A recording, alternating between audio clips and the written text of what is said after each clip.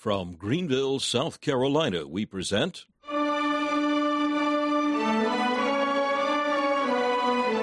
Let the Bible Speak.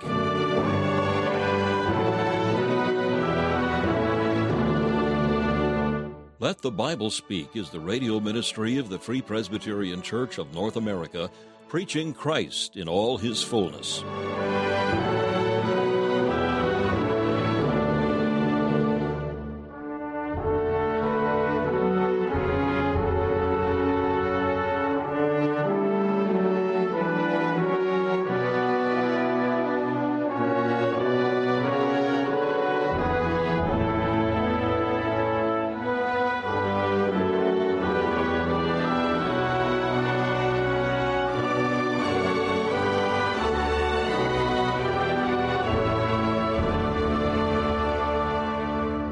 Welcome you to this broadcast of Let the Bible Speak, featuring messages preached by Dr. Alan Cairns, founder of Let the Bible Speak Radio Ministries. This week, Dr. Cairns continues a series of studies on the doctrine of the Holy Spirit, a subject of vital importance for the Church of Jesus Christ.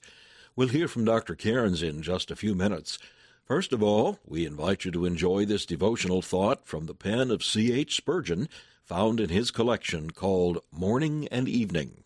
Our text for this morning is found in Zephaniah chapter 1 and verse 5. I will cut off them that worship and that swear by the Lord and that swear by Malcolm. Such persons thought themselves safe because they were with both parties. They went with the followers of Jehovah and bowed at the same time to Malcolm.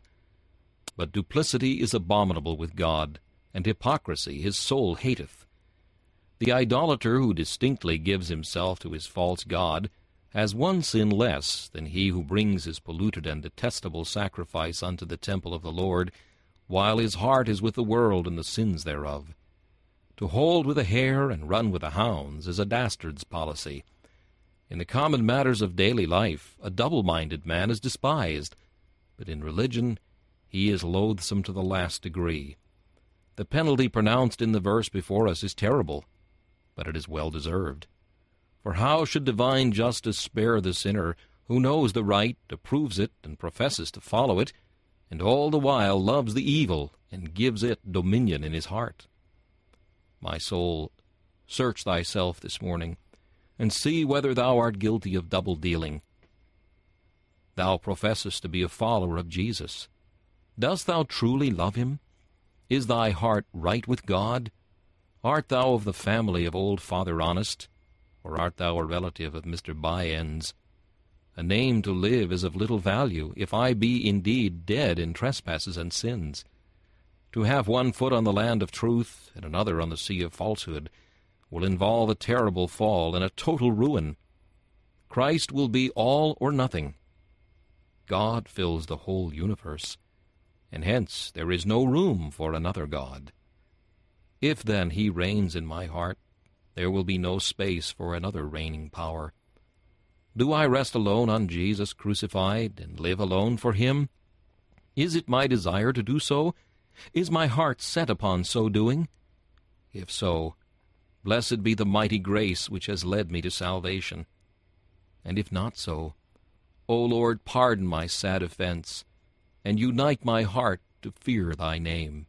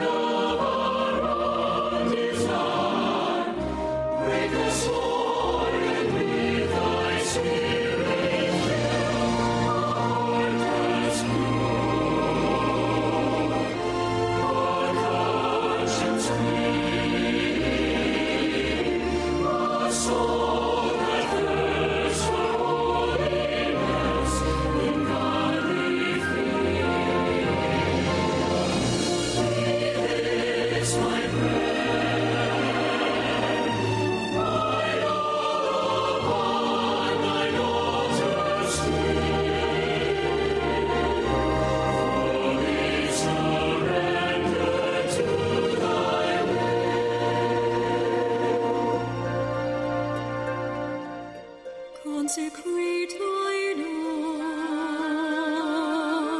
and thy saints perfect. Purge our hearts from secret faults, chasten and correct.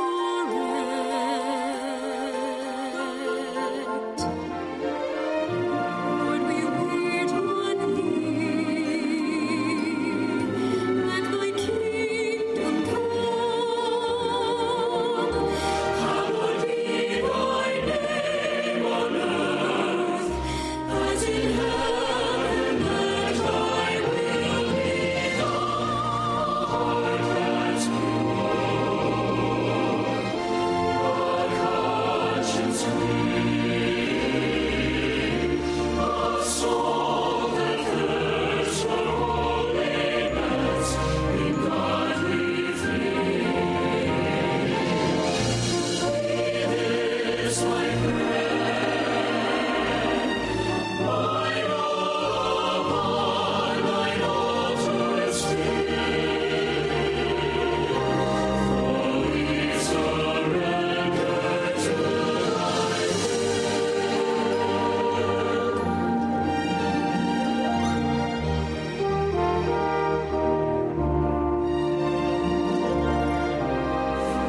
we surrender to thy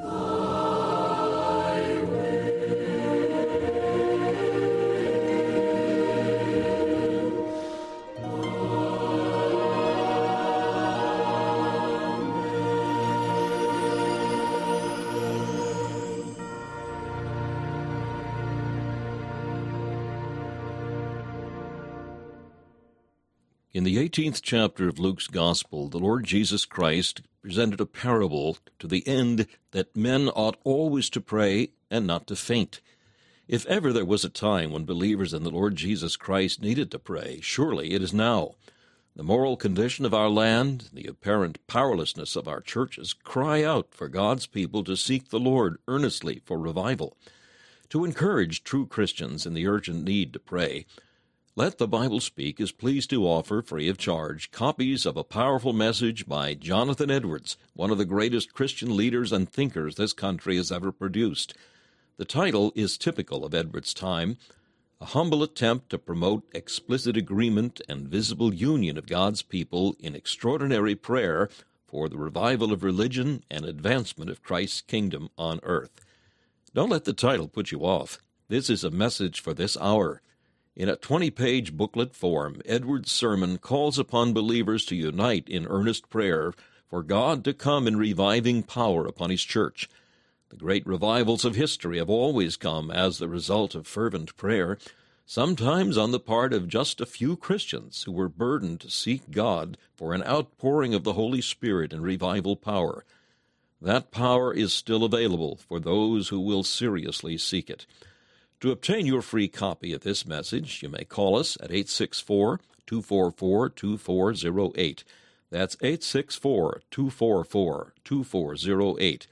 If you wish, you may email info@faithfpc.org. That's info@faithfpc.org. Or you may write to Let the Bible Speak, 1207 Haywood Road, Greenville, South Carolina, 29615, and ask for Edwards on Prayer.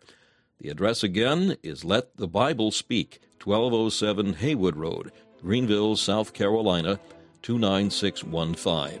Ask for the message Edwards on Prayer, and we'll be happy to send you a free copy.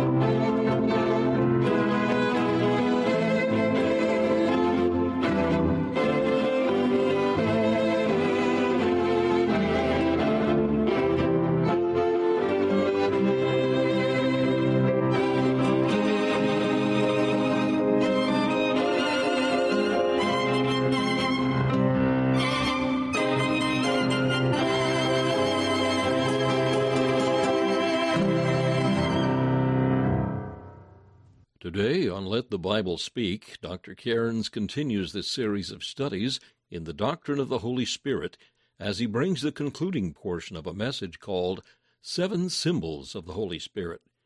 Throughout the Bible, the Holy Spirit is represented by various figures or manifestations, all of which teach us a particular truth about the Spirit's character and functions. Dr. Cairns has spoken of the Holy Spirit as a dove, indicating his purity, as wind, emphasizing his sovereignty, as breath, showing his vitality, as fire, a symbol of his potency, and as water, speaking of his activity.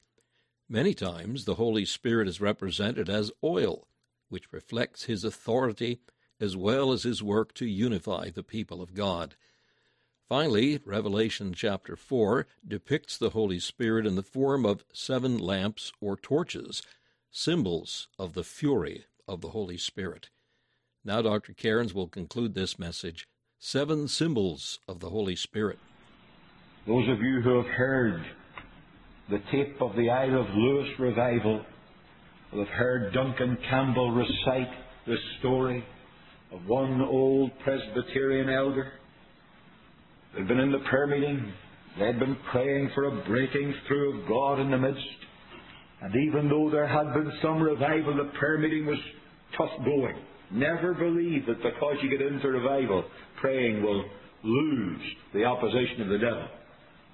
But finally, after hours of waiting on God, this man got up and he cried, "My God, you've said I will pour water on him that is thirsty.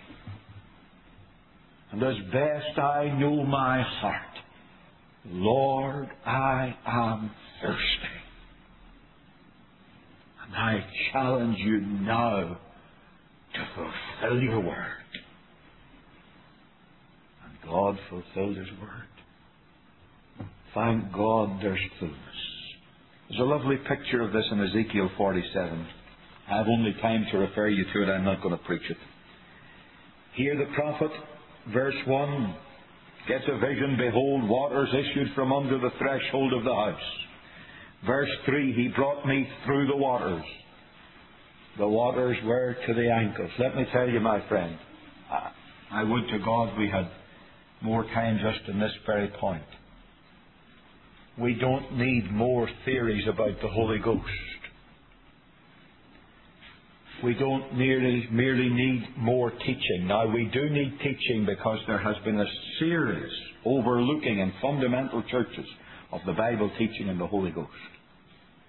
But it's not just more teaching we need. In verse 1, Ezekiel saw the waters. I think, my friend, from all that I have said today, you can see the waters. But that's not enough. He brought me through the waters. There's the personal experience.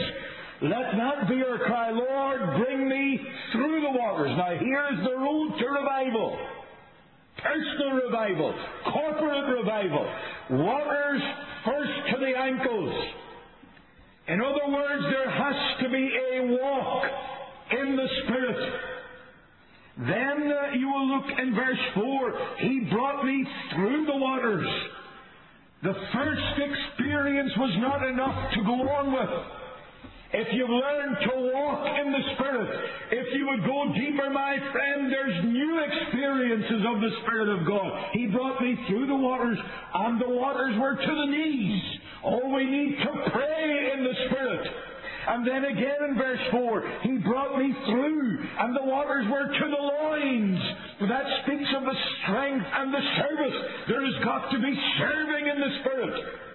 And then He brings us in verse 5, and we read, the waters were risen. Waters to swim in. Waters to swim in. Man, it's good when God gets us to such a place with Himself that our feet are off the ground. I have to confess that when I am out swimming, I never like to be in a place where I can't get part of my foot firmly on Mother Earth beneath me, or on the ties of the pool, or whatever the case may be. I don't like to be out of my depth. I want to have something that I can exert my energy upon, and I can do my thing to keep things going the way I want them to go. That's natural, I suppose, to most of us. But in the spiritual realm, my revival is when we are swept out into the unfathomable depths of the fullness of the Spirit of God, where there's no standing in the human sense of the word, where there is no means for us to exert the energy of the flesh contrary to the leading of the Spirit, but where the mighty fullness of the Holy Ghost sweeps us along, and there are waters to swim in. How do you get into revival? Walk in the Spirit, pray in the Spirit, serve in the Spirit, but it's the Spirit. It's the all-important factor there. Then there's oil. We read of that in Zechariah 4 this morning. I knew some of you were wondering why we read Zechariah 4. Well, there's the symbol, the oil. What a picture. It's a threefold message, really. Speaks first of authority, Luke 4:18, and a few other texts. Christ was anointed.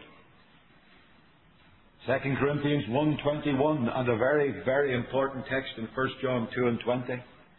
Christians are anointed.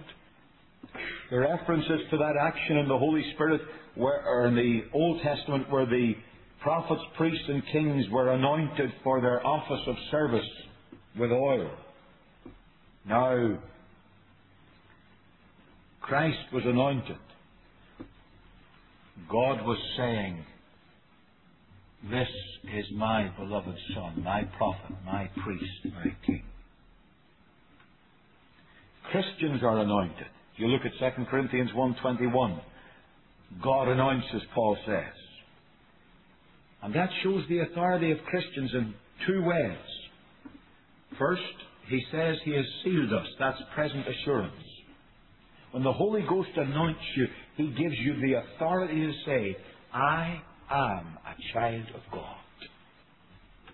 Secondly, he's the earnest.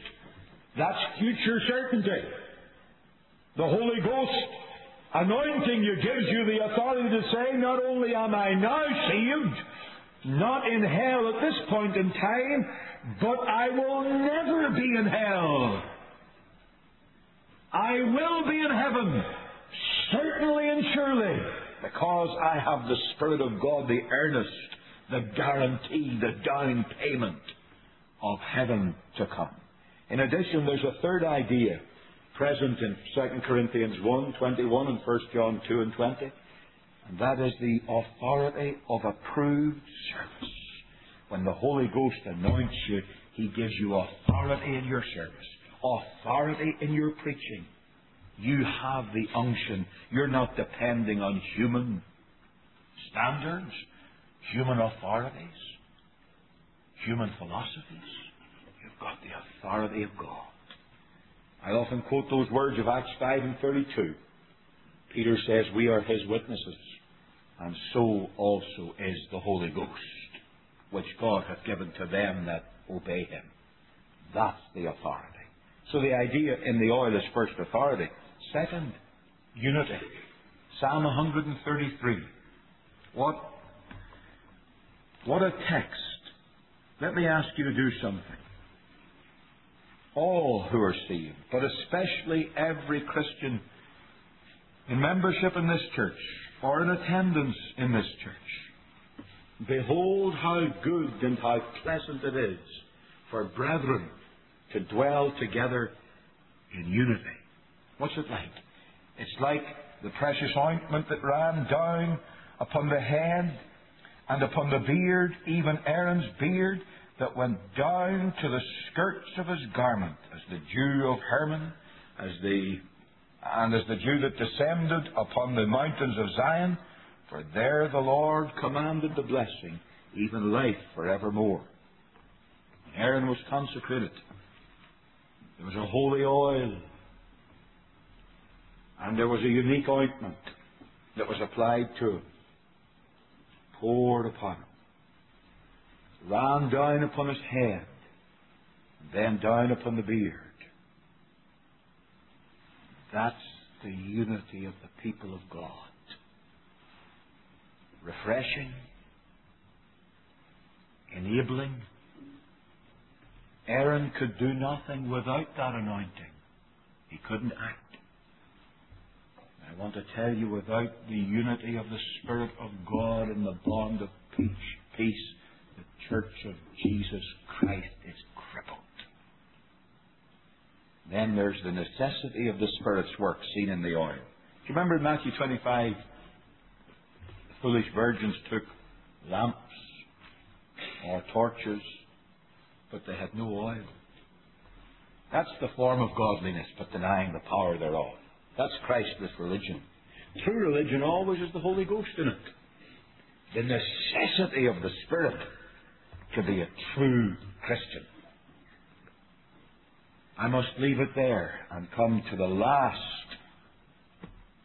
symbol of the Spirit. You'll find this in Revelation chapter 4 and verse 5. This is very different from everything else that we've talked about. In many ways the opposite.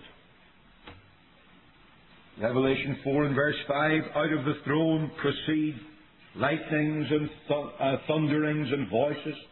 And there were 7 lamps of fire burning before the throne, which are the 7 spirits of God, or the Spirit of God in His sevenfold fullness and perfection. The 7 lamps. Actually, the word should be translated torches. That's the meaning of the word. Torches of fire. That's the fury of the Spirit. The vision here is of the throne of God set up as God prepares to set in motion the great cataclysmic events with which He will bring this age to its termination. There before Him there are the 7 torches, the burning fury of the Spirit of God as He prepares to go forth with judgment upon a godless world. That's a very common symbol in Scripture, really. Judges 7, 16 and 20, you'll find that Gideon's 300 held aloft the torches. And they cried, the sword of the Lord and of Gideon. In Nahum chapter 2 and verse 3, we read the chariots, and this, of course, is from one of the most flaming and burning prophets of judgment in all the Bible. Nahum says, the chariots shall be with flaming torches in the day of his preparation. Isaiah 4 and verse 4 speaks of the spirit of burning. The torches of fire, the fury of the Holy Ghost. And that's not a usual theme. The fury, the wrath of the Holy Ghost. Men and women, let me tell you, I have said in the words of Christ, you must be born again. To be baptized with the Spirit is to be baptized into the body of Christ and to be saved. I want to tell you, every man who's found a Christ rejecter, every man who's found an unregenerate, unsaved, unwashed unbeliever will one day know the awful burning that is kindled by that torch of God and feel the searing agony of the wrath of our triune God. And the same Holy Spirit who seals a Christian for heaven will seal an unbeliever to the damnation of hell. Here then are the symbols of the Spirit of God. May God use His Word, first, if you're not sealed, to have you on your knees crying, God save me. God save me. That in itself will be the evidence of the inward working of the Spirit of God. And if you are saved, may God give you the desire to have all these symbols fulfilled in your life, that you may know the purity and the power and the working of God the Holy Spirit in your life and in your service, that indeed together we may proceed to those waters to swim in and end up in the joyous experience of a Spirit-breathed revival.